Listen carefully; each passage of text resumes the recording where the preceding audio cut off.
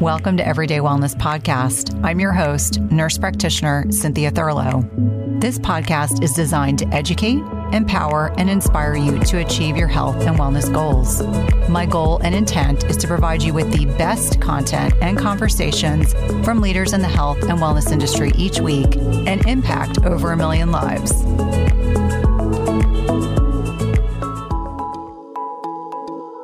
Today, I'm joined by my fan favorite and good friend, Dr. Tabitha Barber. She is a triple board certified OBGYN specializing in perimenopause, menopause, and functional medicine. She is often affectionately referred to as the Gutsy Gynecologist, and she has a wonderful podcast called The Gutsy Gynecologist Show. You can catch her on 2 previous podcast episodes, 206 and 212, both of which rank in the top 20 downloaded podcasts in the past 18 months. I am so glad to have her back. Today, we did an AMA style, which is an Ask Me Anything. We spoke at length about weight gain related to perimenopause and menopause, as well as the issues with estrogen replacement therapy and how in a low estradiol state, as well as in a estrogen dominant state, weight loss resistance can be problematic, as well as xenoestrogens, the role of libido and how this can be impacted by many different reasons, how to address a partial hysterectomy and HRT, bioidenticals versus synthetic hormones, skin reactions relative to menopause and perimenopause, including histamine released, mast cell degranulation, and high estrogen, the impact of emotional eating and leptin resistance, as well as many other topics. Thank you so much for these great questions. I know this will be another fan favorite episode with Dr. Tabitha.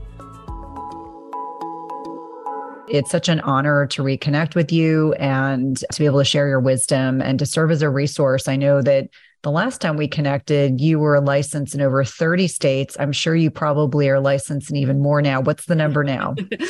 I'm not even exactly sure. I did give up a couple that I haven't seen women in, I think, let me tell you, Maine and Iowa. But I am hoping to pick up California here in the next couple of weeks. I'm bringing on a provider who's licensed in California, who has studied functional medicine and hormones. So I'm really excited because women are just begging for help. They're searching, like you said, and their conventional doctors are not helping them at all. So I'm really excited that I'm going to be opening up to California, giving women the chance to feel good again. Yeah. And it's interesting to me because I run a group program, and obviously I'm licensed in one state. So when there are people who need or are ready for hormone replacement therapy or just need someone in person, California has been a big void unless people are in the LA, Orange County area. It's been really challenging to refer people out. And that for me has been a source of pain point for myself, but also my patients. So I'm grateful that you'll have that connection to California. So let's start with what I refer to affectionately as the big elephant in the room. This is a question from Michelle. She said, I'm exploring the idea of hormone replacement therapy to help with menopause symptoms of hot flashes and weight gain.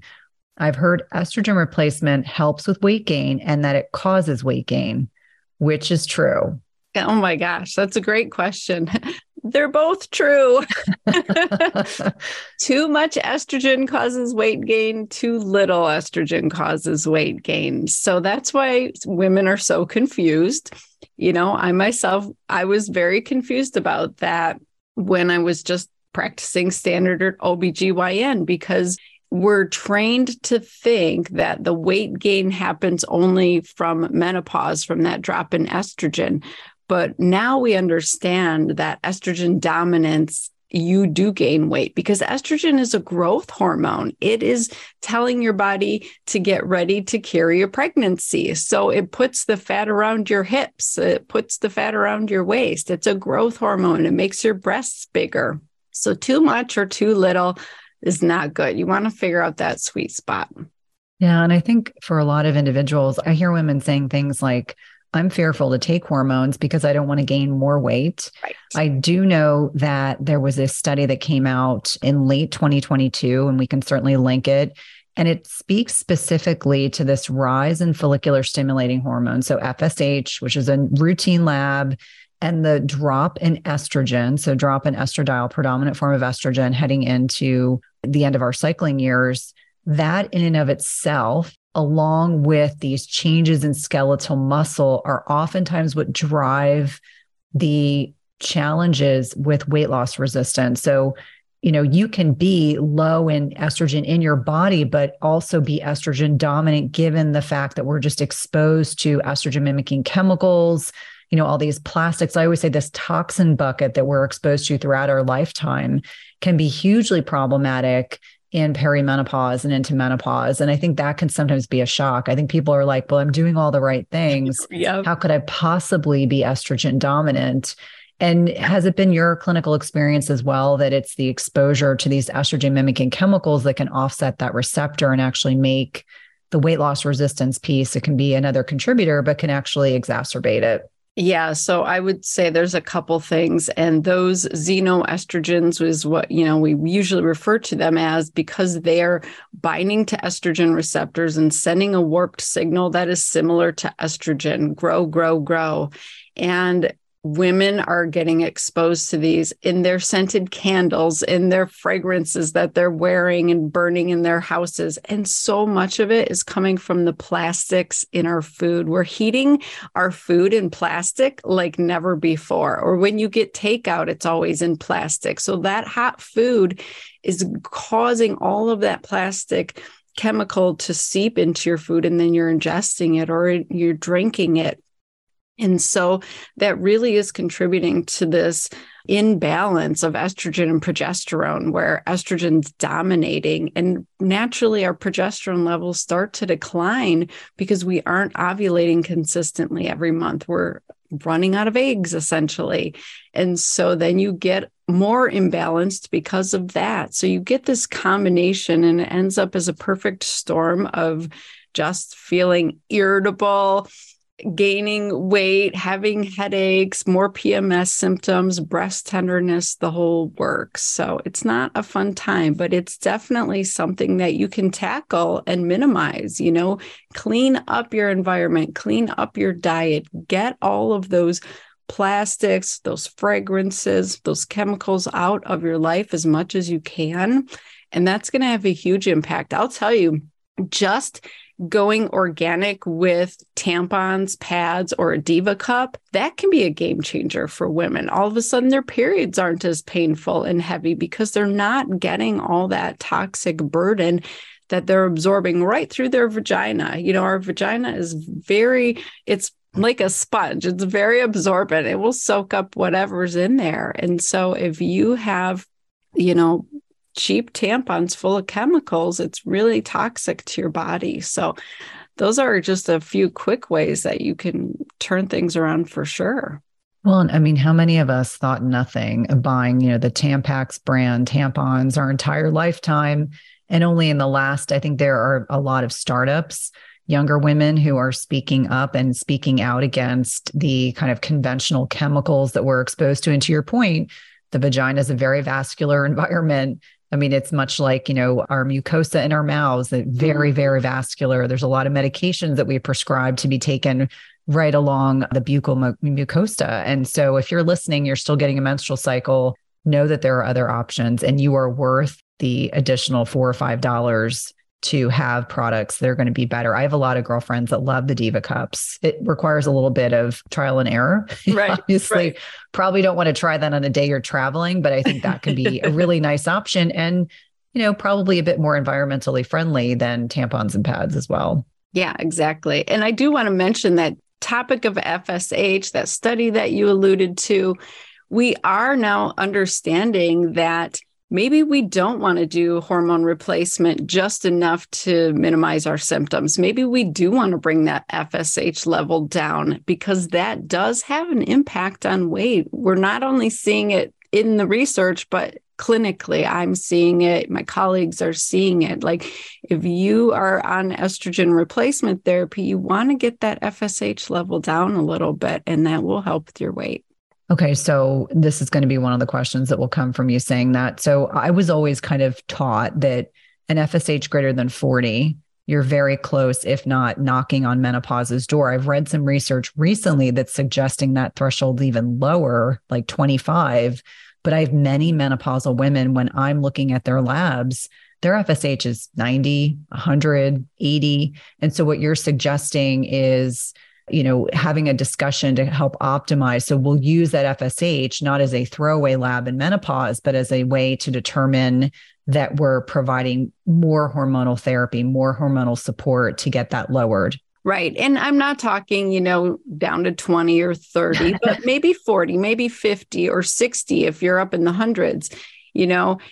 It is a dynamic level, just like hormones, the other hormones, because it's a brain hormone. It's responding. It's getting that feedback mechanism from the hormones you're taking or making, and it's responding by making more or less of itself. And so it does fluctuate. It's not a one and done. It's not a light switch. It's a dimmer. It slides up and down. It doesn't turn on and off.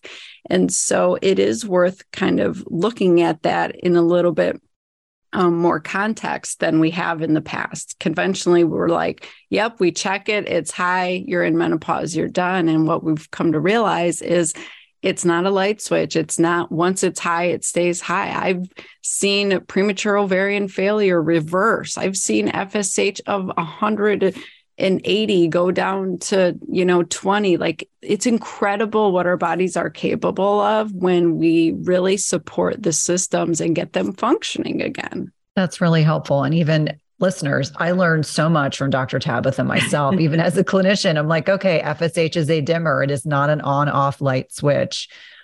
Mighty Maca is a superfood drink mix full of 30 plus natural ingredients, and it was formulated by Dr. Anna Cabeca during her healing journey. Mighty Maca Plus ingredients, which include nourishing ingredients like organic maca powder, turmeric, quercetin, broccoli, parsley, trans resveratrol, pomegranate extract, and more, were carefully selected for immune support, to sustain energy, provide mental clarity, and improve recovery. It also tastes delicious. It supports healthy detoxification and alkalinity in the body, balances hormones, fights free radicals, and neutralizes lactic acid, all while increasing your energy and vitality. It helps improve your digestion and reignites your libido. It's a powerful superfood drink mix that needs to be part of your daily routine. And Dr. Anna is offering my listeners 10% off your first purchase by using the link dranna.com/Cynthia. That's 10% off your first purchase by using the link dranna.com/Cynthia. It's delicious and nutritious. Do you find yourself struggling to get a good night's sleep? If so, you may be dealing with a hidden mineral deficiency. It is not at all uncommon in perimenopause and menopause to deal with sleep challenges. And we know that one of many contributory reasons for poor sleep can be a reduction in specific minerals that help regulate sleep quality, including magnesium, which is involved in GABA, which is our body's main calming neurotransmitter. We also know that we need potassium to create melatonin. And this is a hormone that is a master antioxidant, but is also utilized to help induce sleep. We also think about things like zinc, which can balance excitatory neurotransmitters like glutamate. And if it's overactive, meaning if your glutamate levels are too high, it can prevent your brain from becoming more relaxed and inducing sleep.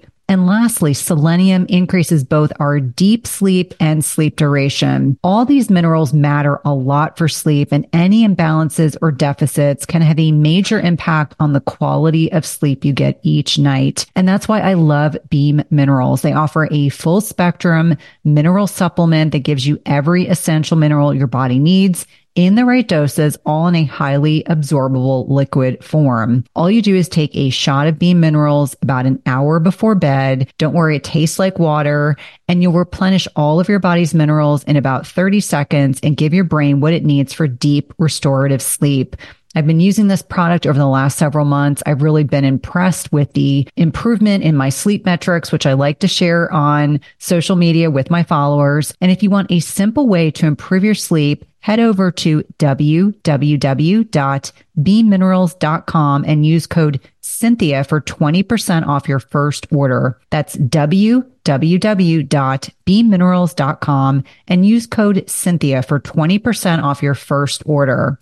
So let's pivot and talk about a common question that we receive. Women who've had early partial hysterectomies, wondering where in the world they are because they're no longer getting a menstrual cycle. This woman in particular, Paula, was saying, I'm 44. I still have my ovaries. I am on HRT. Bravo to your GYN for taking care of you, and it's working well. Should I still check progesterone and testosterone levels?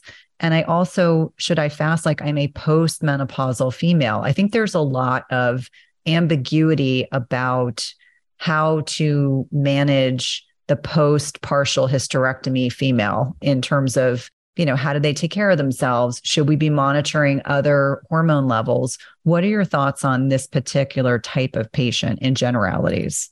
Well, there are a few certain things you have to think about. Conventional gynecologists still believe that they only need to give estrogen to a hysterectomy patient because the belief is that progesterone is only in your body to protect your uterus from unopposed estrogen.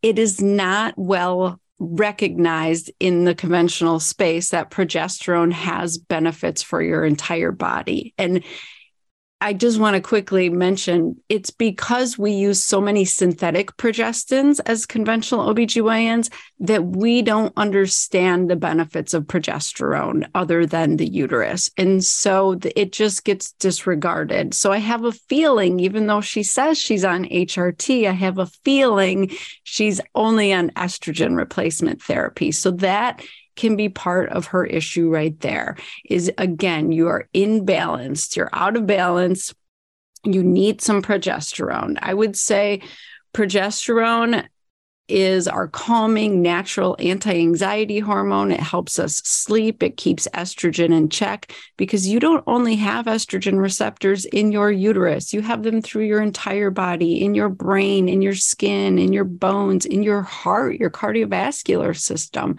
And so it is imperative to keep the estrogen and progesterone together because that's what feels good. That's what feels right for our bodies. And so we can get women who've had hysterectomies, who are on estrogen replacement therapy, who still struggle with their weight and their sleep and their moods and all these other things because they don't have a complete hormone replacement therapy. And then there's the argument of what about testosterone? Because testosterone is made in our ovaries and a little bit in our adrenal glands.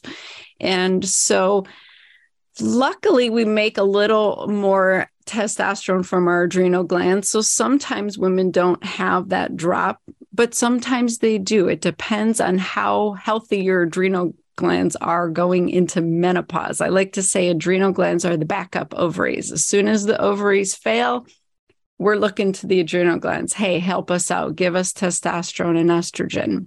And so if you go into menopause with adrenal dysfunction, it's going to be a rough ride. And so it is important to get those levels checked because I've seen women who think they're, on the right hormone replacement therapy, but no one's ever checked their testosterone and they have like zero testosterone and they can't lose weight.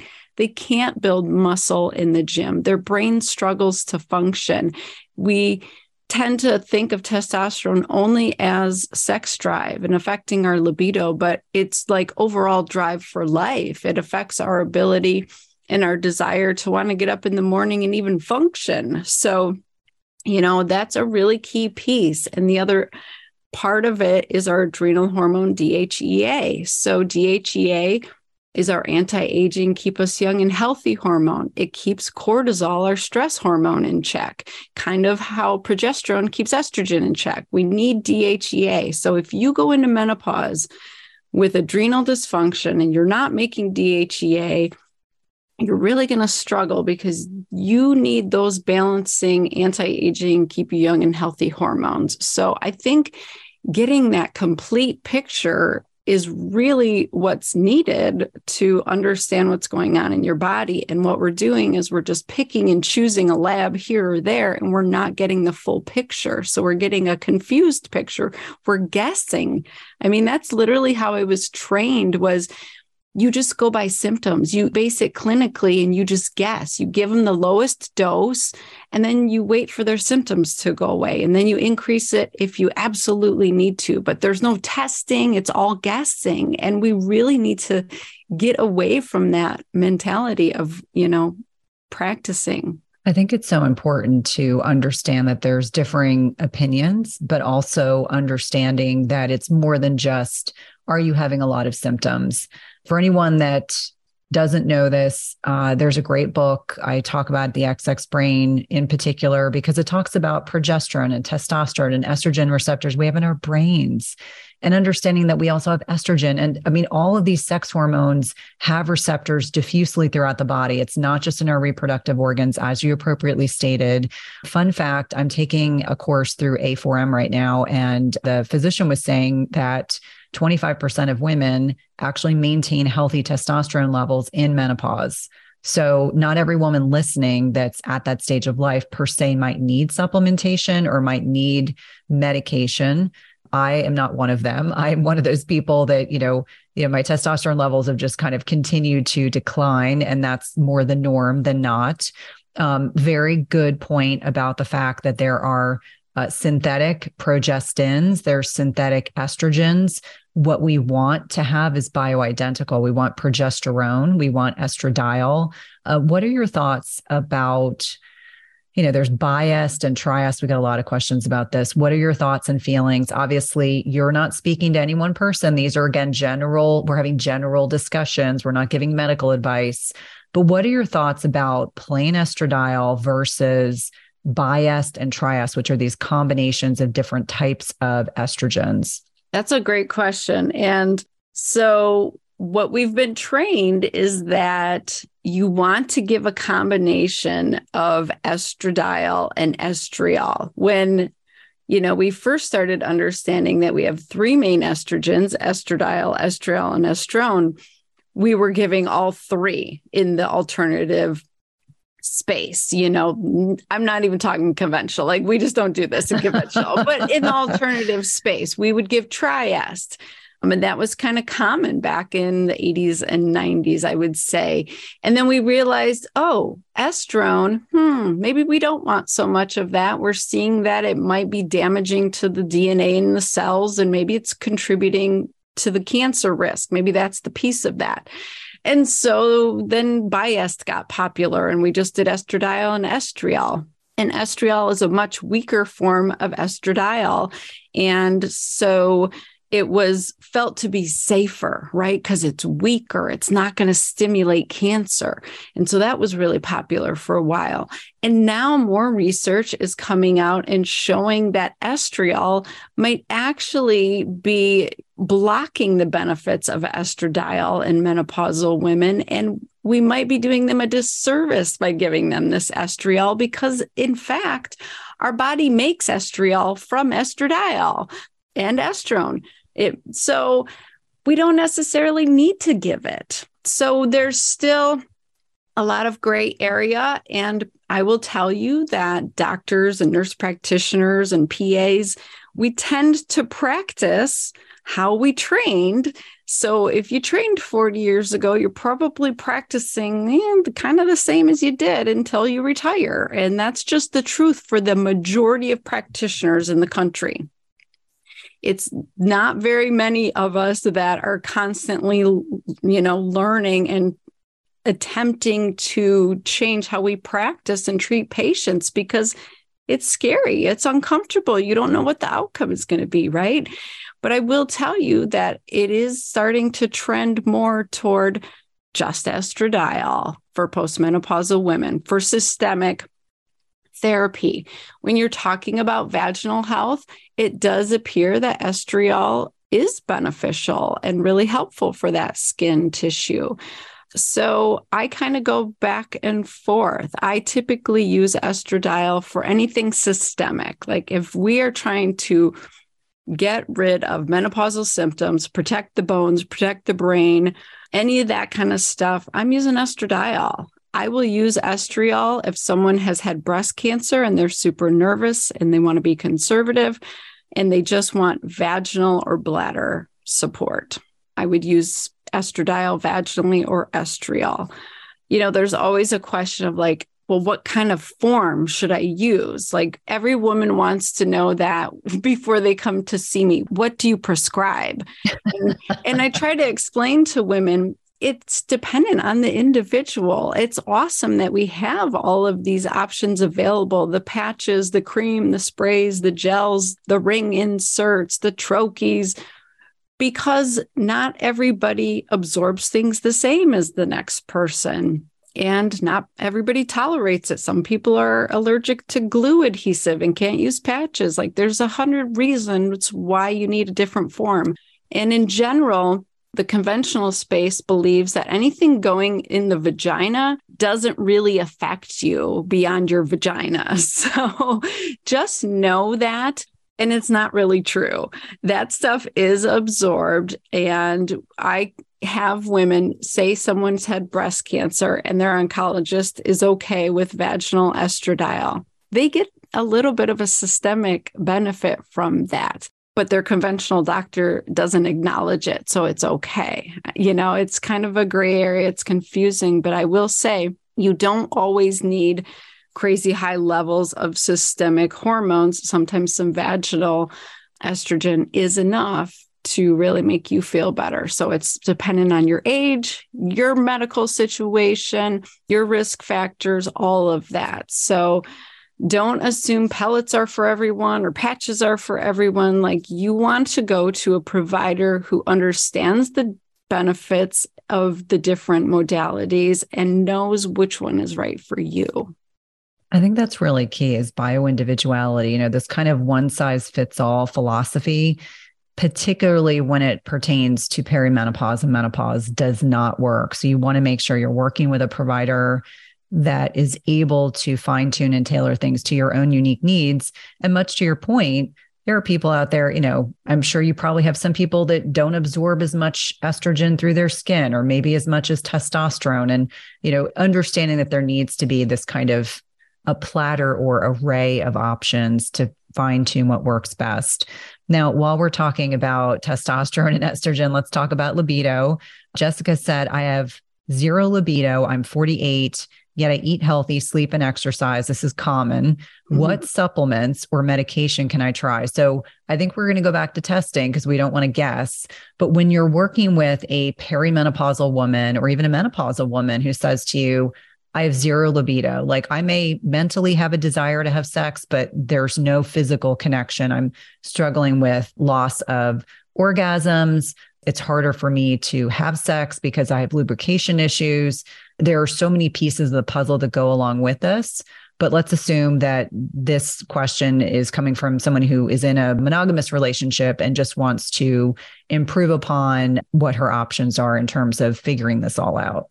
We always jump to testosterone, but I will tell you from personal experience, and, I've had endless number of women tell me their libido improved just with estrogen getting back on board. So I think that we don't understand fully how our libido works, but I do think it's a combination of our hormones. It's not just testosterone. And sometimes getting that estrogen up level is enough for women. And they're like, oh my gosh, I'm so good. Like I literally see every scenario. I see women who get on estrogen, progesterone, and testosterone, and they don't tolerate the testosterone because they, tend to metabolize it down the more androgenic pathway. They get the cystic acne on their chin, or they get some hair thinning or something. They just don't like how it's working in them. And so they go off of it, yet their libido improves on the estrogen and progesterone. Some women, they need a lot of testosterone. Some women are on estrogen and progesterone, and they feel good and have a better libido when their testosterone is like at the upper limits of normal, whereas other women can't tolerate that at all. Another piece of it is, what's your sex hormone binding globulin doing? Because that is a carrier protein that these hormones bind to. And either if you're bound up to this carrier protein, then it's not really available to do its job. So a lot of people will have elevated sex hormone binding globulin, but also have high hormone levels. And we're afraid to give them hormones, but they need it because their hormones are not available. So it really is a more complicated picture than we're making it sound. But in general, I would say there's a couple things. Get your levels tested. It's so easy to test a total and free testosterone. It's a simple blood draw. It's covered by insurance. Get your DHEAS level done. See what those three look like. Some labs will also give you like a bioavailable testosterone, which is a third way to test it. And that's saying it's not attached to that carrier protein. It's available for use right now. So you'd be surprised if you get your level done. It's probably like 0.1 or 0.2. It's like spitting in the wind. There's nothing there. And people get confused because a lot of conventional doctors will only test a total testosterone and they'll be told you're normal because it's quote unquote in the normal range. And so you're missing the piece of, do you have any free available or is it all bound up? And I would love to just mention this caveat that the lab ranges on our labs are for disease. They're telling you, yes, you have an organ and it's functioning, it's making hormones, or you have a tumor that's making hormones. Like, it's very extreme. You're either in ovarian failure or you have a tumor. There's no optimal range on these labs. So you really cannot go by those references. So just a caveat there.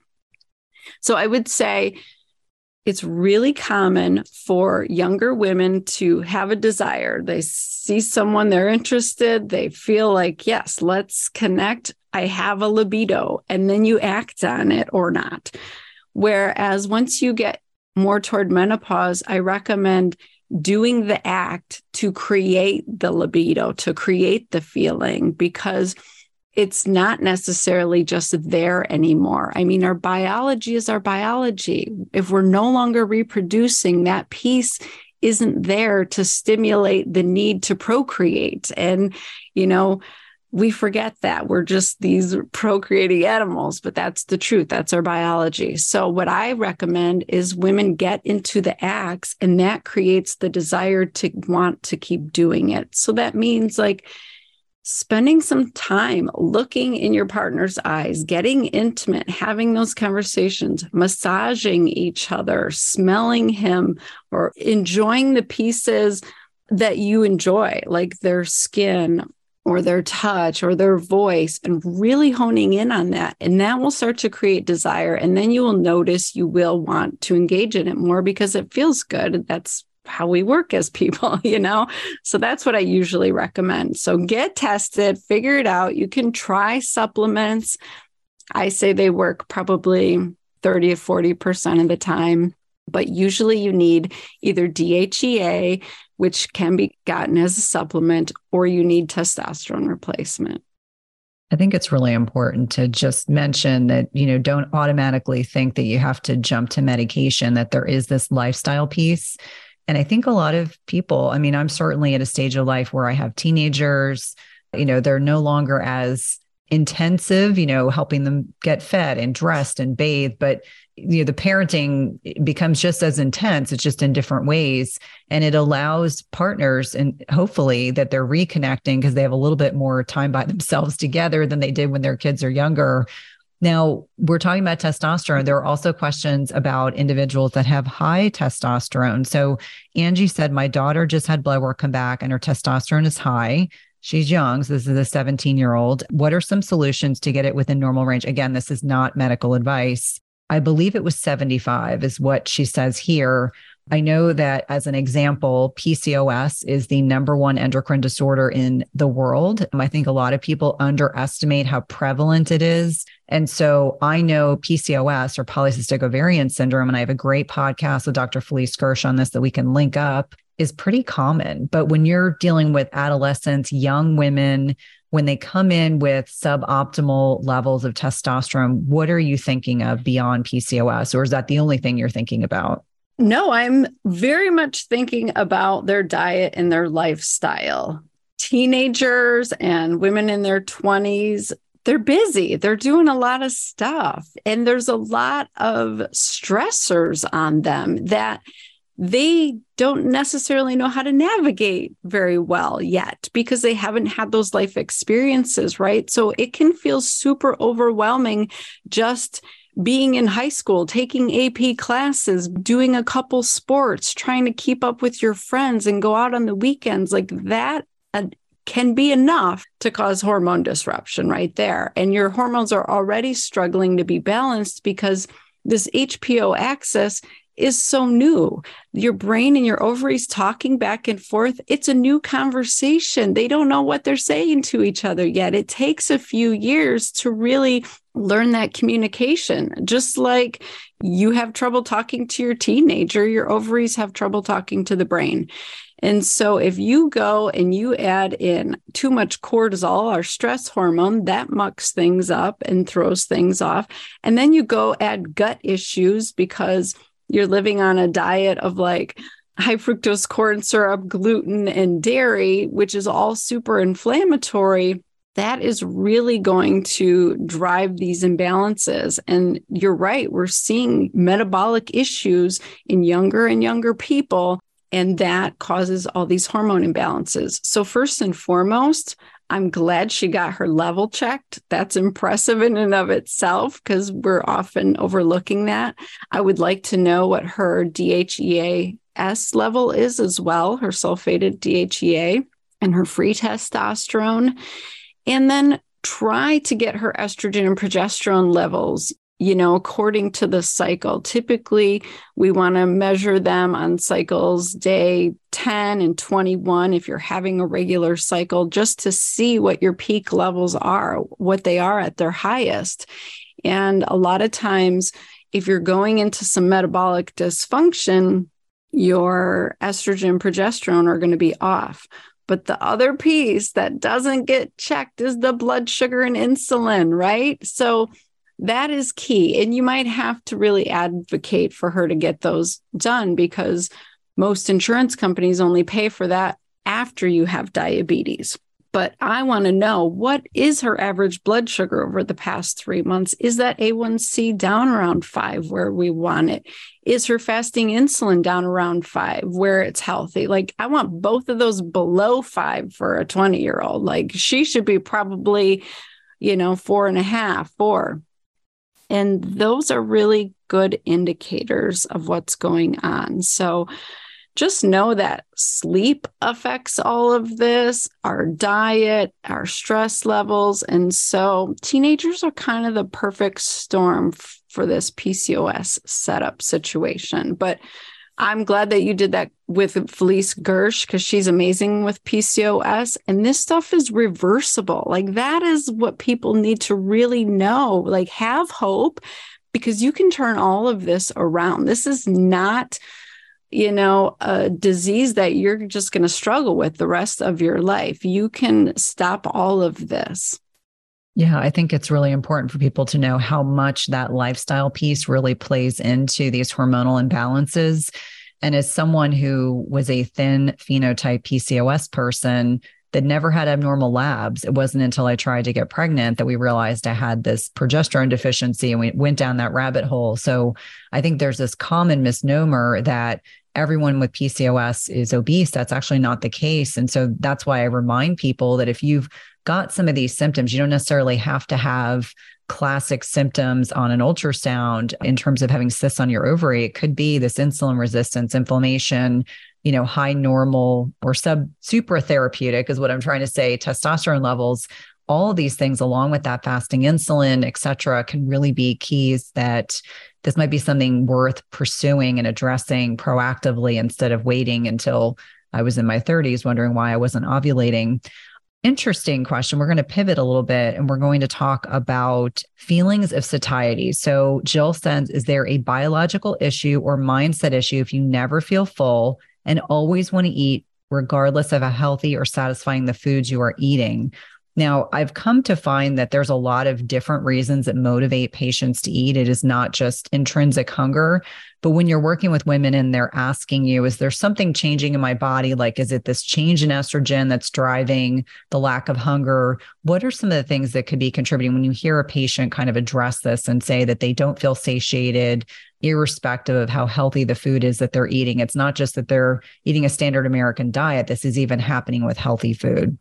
Yeah, I don't hear that a lot. I think I hear a lot that I eat because I'm bored or because it's time or because I'm going out and I want to enjoy, my friends or my family.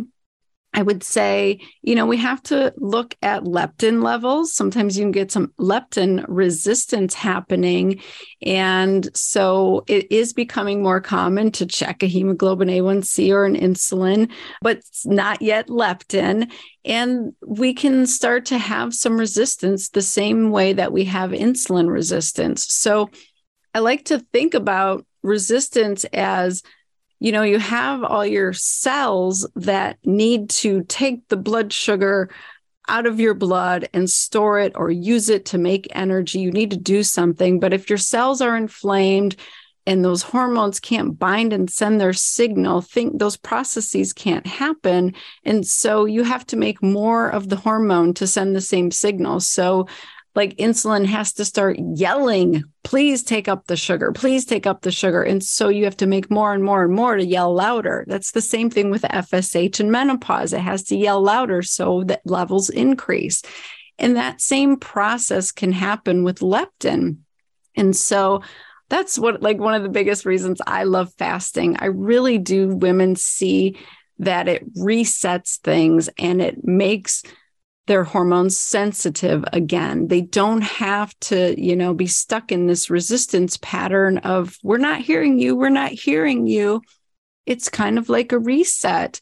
And if you calm your gut down, a lot of bad stuff will die off, right? And the hormones will reset. And a lot of women will realize, oh, I was just getting mixed signals or messages, or I was getting confused messages. I think one of the most confusing messages we get is carb cravings. I believe most of that is coming from the chemicals from the bacteria and the yeast in our gut. That's not us wanting it. It's not our brains wanting it. It's what's living in our gut.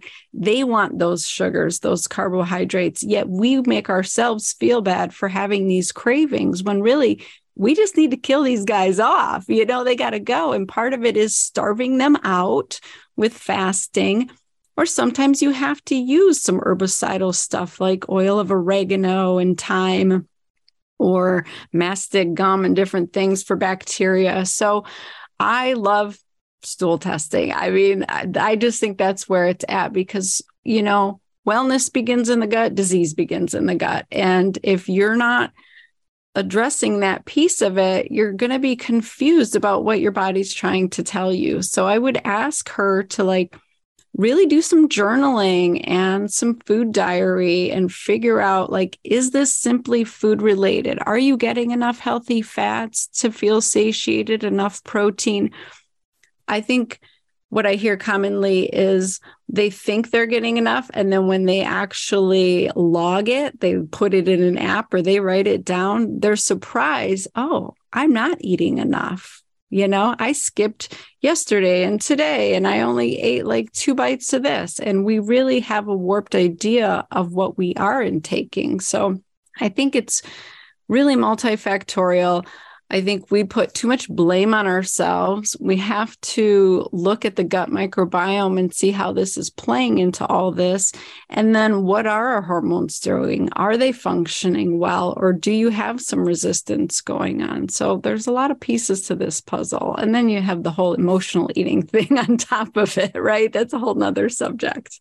Have you guys heard about a bioactive whole food on the market with 5,000 published research studies backing it? When my oldest son needed to go on antibiotics a few months ago, I discovered Armra colostrum, and the benefits for him and his recovery from being on antibiotics have been instrumental in me now recommending this to my dairy non-sensitive patients and clients. Armra's colostrum strengthens immunity, ignites metabolism, fortifies gut health, promotes hair growth and skin radiance, and powers fitness, performance, and recovery. My son has mentioned to me over and over again how great his gut feels, how he has improved his digestion and gut function as well. Colostrum is a rich, exclusive source of immunoglobulins or antibodies that optimize our immune defense even during cold and flu season. And we know the mucosal barriers house over 80% of our body's immune cells, including the antibodies IgG and Sig-A. And these immunoglobulins bind and intercept harmful particles like viruses, bacteria, and toxins, blocking them from crossing into the barriers into our bloodstream. And Armra's colostrum contains the highest levels of Sig-A and IgG to ensure your most fortified first line of protection. It's sustainably sourced, and it's important to know that you want to mix colostrum only with cold liquids or foods, or dry scoop it into your mouth. This is also great for the oral microbiome. And we've worked out a special offer for my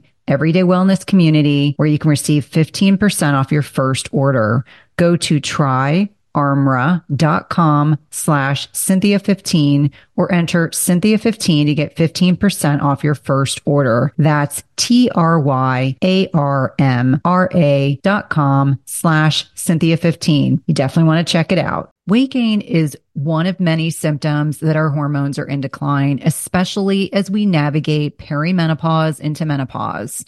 Dr. Anna, who is a great friend of mine, is an OBGYN who's treated thousands of women just like you and I who experience increasing dryness and even pain in the bedroom as they get older. Julva is the solution Dr. Anna formulated for her own clients, and it has since been loved by over 100,000 women. It's a feminine cream with DHEA that helps the body regenerate moisture from the inside out. 92.8% of Julva users experienced a significant improvement in the first 4 to 8 weeks. Get 10% off your first purchase of Julva by using the link dranna.com/Cynthia. That's dranna.com/Cynthia and get 10% off your first purchase.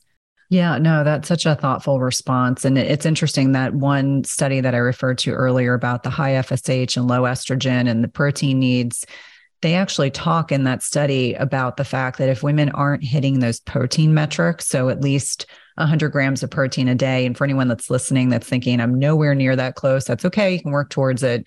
But understanding our protein needs actually increase as we get older. And so we're trying to maintain muscle. We're trying to build a little bit of muscle, understanding that if we don't eat the protein, guess what? Our body's going to go looking for it. And what does it usually look for? Carbs and fat, which when they come together, it doesn't typically come together in nature naturally. So that we're usually ending up eating foods that are hyper palatable, easy to overeat.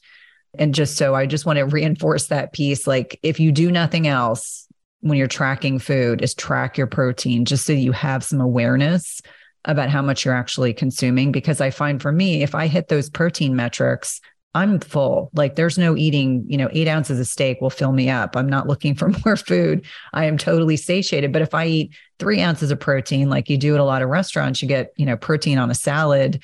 Don't be ashamed or embarrassed to ask for more. I was in Chicago with a mutual friend of ours a few months ago. And every time we went to this one restaurant, I was like, can I have a side of shrimp? Can I have a side of chicken? Because the protein portions were so small. I knew that that would then lend itself to me craving other foods that weren't per se necessarily the healthiest because I was traveling. So thank you for that. In terms of looking at pain. So middle-aged women that are dealing with pain, sometimes cyclical. So this is a question for Melody.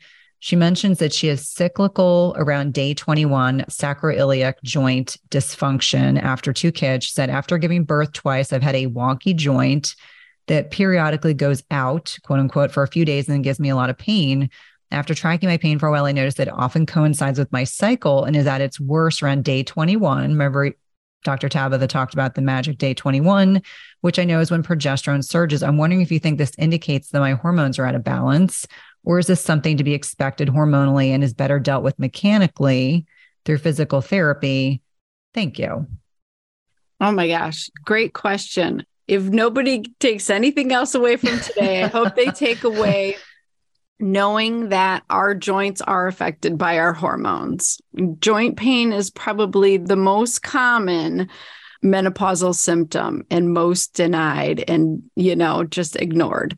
Literally, our hormones affect our joints because it affects the collagen and the muscles and everything going on associated with your joints. Progesterone is a relaxing hormone. As I mentioned, progesterone levels are really high in pregnancy because you need to relax your pelvis. You need to accommodate room for an entire human being to grow inside of your body. So you do get lax joints. And we sometimes see that after pregnancy, it continues to happen. And there's a few key things. You got to strengthen those muscles that support your joints. This was like my major issue. I've had a bad left knee my whole life. And, I would go to the doctor and they would say, you need to strengthen your quads. And I just thought that was crazy and a bunch of crap at 15. I was like, that doesn't make any sense. And then I go to, DO school and I learn how the musculoskeletal nervous system works and realize that everything going on around the joints is what's important. What's supporting the joints, the fascia, the blood flow coming into it. All of that stuff is what supports and keeps your joints healthy. So you have to have strong muscles. You got to hit the protein, like you mentioned. You have to do weight training and resistance training. But when it comes to the pelvis, that can be a really complicated picture. I would encourage every woman to just Google pelvic floor anatomy, just to get an idea of the amount of muscles in your pelvic floor. It's astonishing. That was the hardest section for me to learn in anatomy class, my first year of med school, because it's so intricate and there are like multiple layers of all these tiny muscles living, on top of each other and working together and against each other. And it's a really complicated area.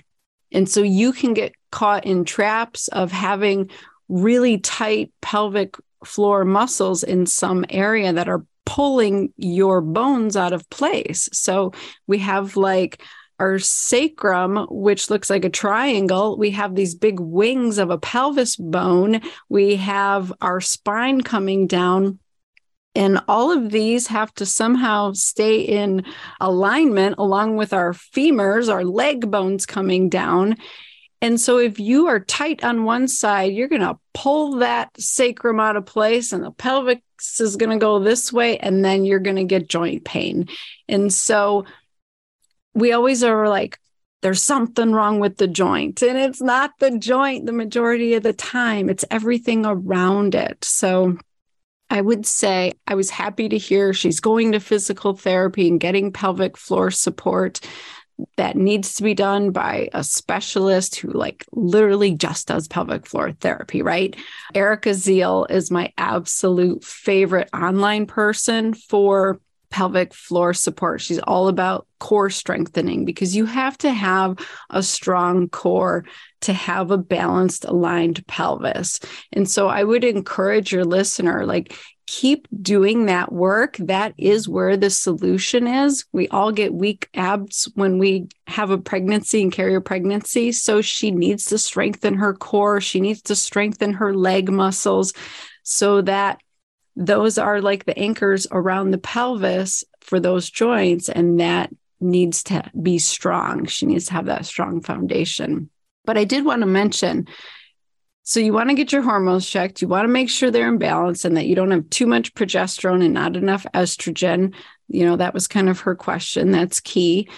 But you also want to check your sugar, because that is one of the biggest reasons for joint pain as well, is just inflammation from too much sugar in your diet. And we think we're not eating sugar because we're quote unquote not adding it and stuff. But I promise you, it's already been added. It's been added to all the boxes and bagged foods that you're eating. So even if you're eating smart popcorn or clean crackers or whatever you're eating, I promise the sugar has been added. It's been added to your salad dressings, to your ketchup, to your condiments, and you're getting a lot of it. So you throw in a piece of cake or a couple of cookies, you could have a really inflamed joint. So that is something to be mindful as well. But I would say get your hormones checked, work on that piece. That definitely is part of the issue, and then support everything around your joints. So hopefully that wasn't too much of an answer, but that's the DO in me. No, that's amazing. And for everyone that's listening, even if you've had a C-section, you can have pelvic floor dysfunction. It is not just for the vaginal deliveries. I couldn't agree with you more. It's interesting, in other countries, pelvic floor therapy is a standard of care after women deliver babies. Right. It is here in the United States where it is not. So you may not be familiarized with it, but know that in other parts of the world, it is standard of care that women are referred immediately after delivering babies. So just something to kind of keep in mind, kind of goes along with this very patriarchal medical system that we're a part of as women. Other questions that came in were things around skin issues. Suzanne said, what can I help with in perimenopause and menopause to tame, quote unquote, new skin reactions? I'm not sure where they are coming from, but I've been supporting my gut and liver for years. I'm using compounded Biest since October. When she's saying skin reactions, I'm not sure if she's speaking to skin sensitivities or if she's talking about new acne or pimples or breakouts. Do you have any thoughts about skin sensitivities at this stage of life? Well, hormones definitely affect what's going on in our skin, and estrogen can stimulate histamine release from our mast cells. So like when women are pregnant and their estrogen levels are higher, we can see a lot of itching, a lot of rashes, things like that. She mentioned she's doing gut and liver support. So we're going to assume she doesn't need support with that, but that is very commonly a reason why you're having these reactions. It could be that she's releasing too much histamine from the estrogen. If she doesn't also have progesterone on board to keep that in check, that she might be getting this mast cell activation. And some women find they can no longer tolerate high histamine foods around menopause. And that's usually what our go-to is. Like, let's have a charcuterie board with some aged cheeses and some, salami and all that stuff and some wine, like all of these high histamine kombucha, like we're doing all the right things, right? But not always. So that is something to evaluate. I would just say, like, look and see, are you eating high histamine foods? Are you having runny nose or stuffiness or anything else going on? Sometimes we get ringing or plugged ears, that kind of thing. If it's more acne associated, she again might have a hormone imbalance, or maybe she doesn't metabolize her hormones in the most efficient way. Maybe she's making too much of dihydrotestosterone. So you could test and evaluate all of that. I would say if it's more of a localized thing, since starting, it could be the base in the compounded cream. I've seen that quite a few times. Or some women don't tolerate the patches, the adhesive, the glue on the patches. So she could ask her compounding pharmacy to try a different base and see if that resolves the issue, or to get her hormones in a different form for a little while and see if that's the issue. I wish we had a little more detail on that. Gosh. Yeah, it's so common. And just for full disclosure, I don't know if I've shared this on the podcast, but last year in the midst of the crush of the book launch, so I'll just say like high stress, good stress. I never in my life had ever had a systemic histamine reaction. And I had 3 separate times where I was like on podcasts and I would just suddenly break out in hives head to toe. I was like, why do I feel weird? And it turned out I had this imbalance of estrogen to progesterone. And I had to go several months with a lower histamine diet, which, as you mentioned, charcuterie. I don't even eat dairy. I don't even drink wine, but all of a sudden fermented vegetables, fermented tea, those aged meats, could not eat them because they would provoke this massive histamine release. And so, as you appropriately mentioned, in a high estrogen state, you get this mast cell degranulation and you get this massive histamine response. I'm so grateful that that only happened 3 times in my life, but it was enough that it made an indelible impression. But it also speaks to the fact that this is a common thing to see in women. And I see a lot of it around alcohol as one example, or there's this mindset that if a little bit of something is good, more is better. So again, like kombucha is good, but you shouldn't be drinking 5 bottles a day. And when people would tell me, I'm like, whoa, that's a lot. That's really overcommitting to something that is otherwise fairly healthy and fairly benign. But I'm so glad to know that, you're on the same page. And for the individual that submitted this question, we just need a little bit more information. So it was like a localized response or a systemic response. Lastly, because I want to be respectful of your time. And of course, you're one of those very favorite podcast guests. So I would love to have you come back and we can do another AMA. This is a question from Colleen. She said, I still get my periods pretty regularly. I had blood work done in late October. All my levels were good. They said they would not technically say I was even perimenopausal. The entire month of February, my symptoms have been crazy. Insomnia, night sweats, moody, emotional. Does this happen that quickly? I love this question. I actually did a podcast episode on this more recently, because literally I found myself on the couch one day, not wanting to see my patients, do my job. I didn't want to talk to my husband at all. Like, he disgusted me. And I struggled for 3 days. I just had no interest in life. And on the 3rd day, it hit me. Oh my gosh, I think my estrogen tanked. And lo and behold, it sure did overnight. And so I got an estrogen patch, and within hours, I started to feel awake and alive. And I got off the couch and I started answering messages and like cleaning up the mess of ignoring things for 3 days. And I doubled the patch. And 3 days later, I felt like myself again. And that was shocking to me, because we are trained that it's a slow process. The dimmer just slows down, right? And that there's warning signs that it's coming, that type of thing. But for some women, it really is like, oh my gosh, you just fell off the cliff. And some women come back and some women don't. I wasn't going to wait to see if I was coming back. Like 3 days of not functioning was enough for me. I got on the estrogen. So to answer that question, yes, it's not common. I don't see that. The majority of the time I see, I'm starting to have a lot of symptoms. Oh my gosh. And it's more of a roller coaster up and down. But if you tank, you drop down that roller coaster and you stay down, that can happen. The other piece of it, when I read the question, was I was thinking, were her levels actually good? Was it interpreted appropriately? Because again, just because you're in the range doesn't mean those are optimal levels. It doesn't mean that you necessarily ovulated and have balanced hormones. So there can be indicators of things coming, but every once in a while, myself included, you just fall off the cliff.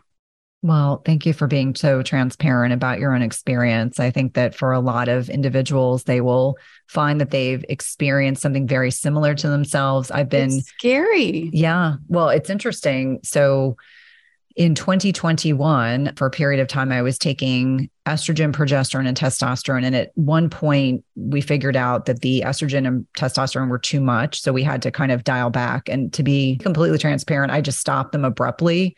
And I told my doctor that's what I did. Well, I went from having super physiologic levels to having none. and we had a mastermind event, and I got in an airplane. I got in the wrong seat, not on one, but two flights. Then I got off on the wrong floor of my hotel multiple times.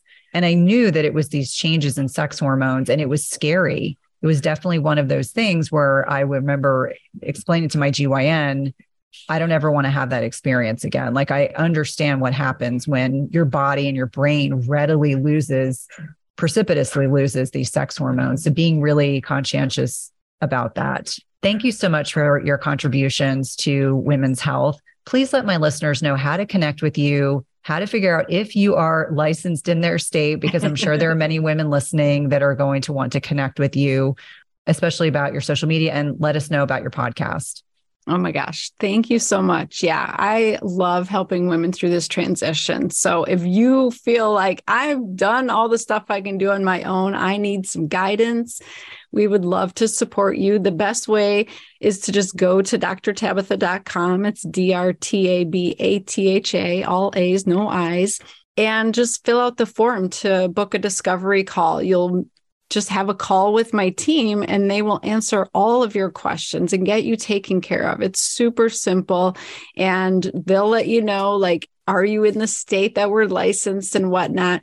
And every once in a while, I help women that I'm not licensed in their state because they have providers or doctors who are willing to help. They just don't know what to do. So they want some guidance. And so we kind of collaborate and do that type of situation. So if you are really struggling and you're like, I need help, like, you do not have to go to someone locally in your town. You can literally hop on a HIPAA compliant Zoom and see us, and we can get you taken care of. But I talk about all this stuff on the Gutsy Gynecologist show. I was thinking back to the first time I had you on as a guest this morning. I was laughing at myself because I had done like a 24-hour fast, and I was, 20 hours into it. And I remember my brain went totally blank, and you were so gracious, and you just kind of laughed with me, and we got through it. I was like, oh my gosh, we've come a long way. Yeah.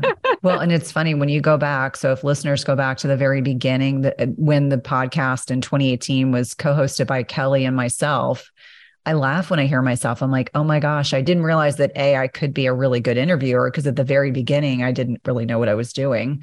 And I think, that's the beauty of it. It's this kind of evolution. And I think when you have good podcast guests, it's just like a little dance or playing tennis. I lob a ball over, you answer, and then it comes back. And as I'm sure it is for you, I'm sure you love being a podcast host. It's probably one of your favorite things you do in your business. Yes. So I would encourage everybody, if they want more stuff about hormones and just gynecology in general, like, that's what we're covering.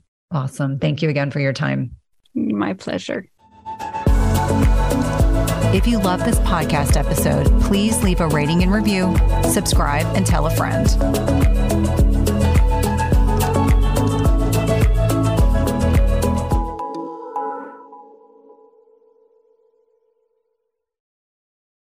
Just as you carefully choose the cut of meat or freshness of produce that you cook at home, you should carefully choose chemical-free cookware that provides a healthy and safe cooking experience. The materials in 360 Cookware are safe, sustainable, and of the highest quality. Their cookware is 100% free from any toxic chemicals, as the company produces quality stainless steel cookware and bakeware without added chemicals, and all are manufactured in the United States. It's also the leading manufacturer that equips kitchens with cookware and bakeware that are free of all of the toxic chemicals and coatings, including PFAS, Teflon, and ceramic. And the best thing is that when used properly, the product's construction provides nonstick properties and a product that can be passed down through generations. Go to www.360cookware.com and use code Cynthia20 for 20% off your first order. Again, that's 360cookware.com and use code Cynthia20 for 20% off your first order. We've been using their products over the last several months and have really been pleased with not only the durability, but ease of cleanliness.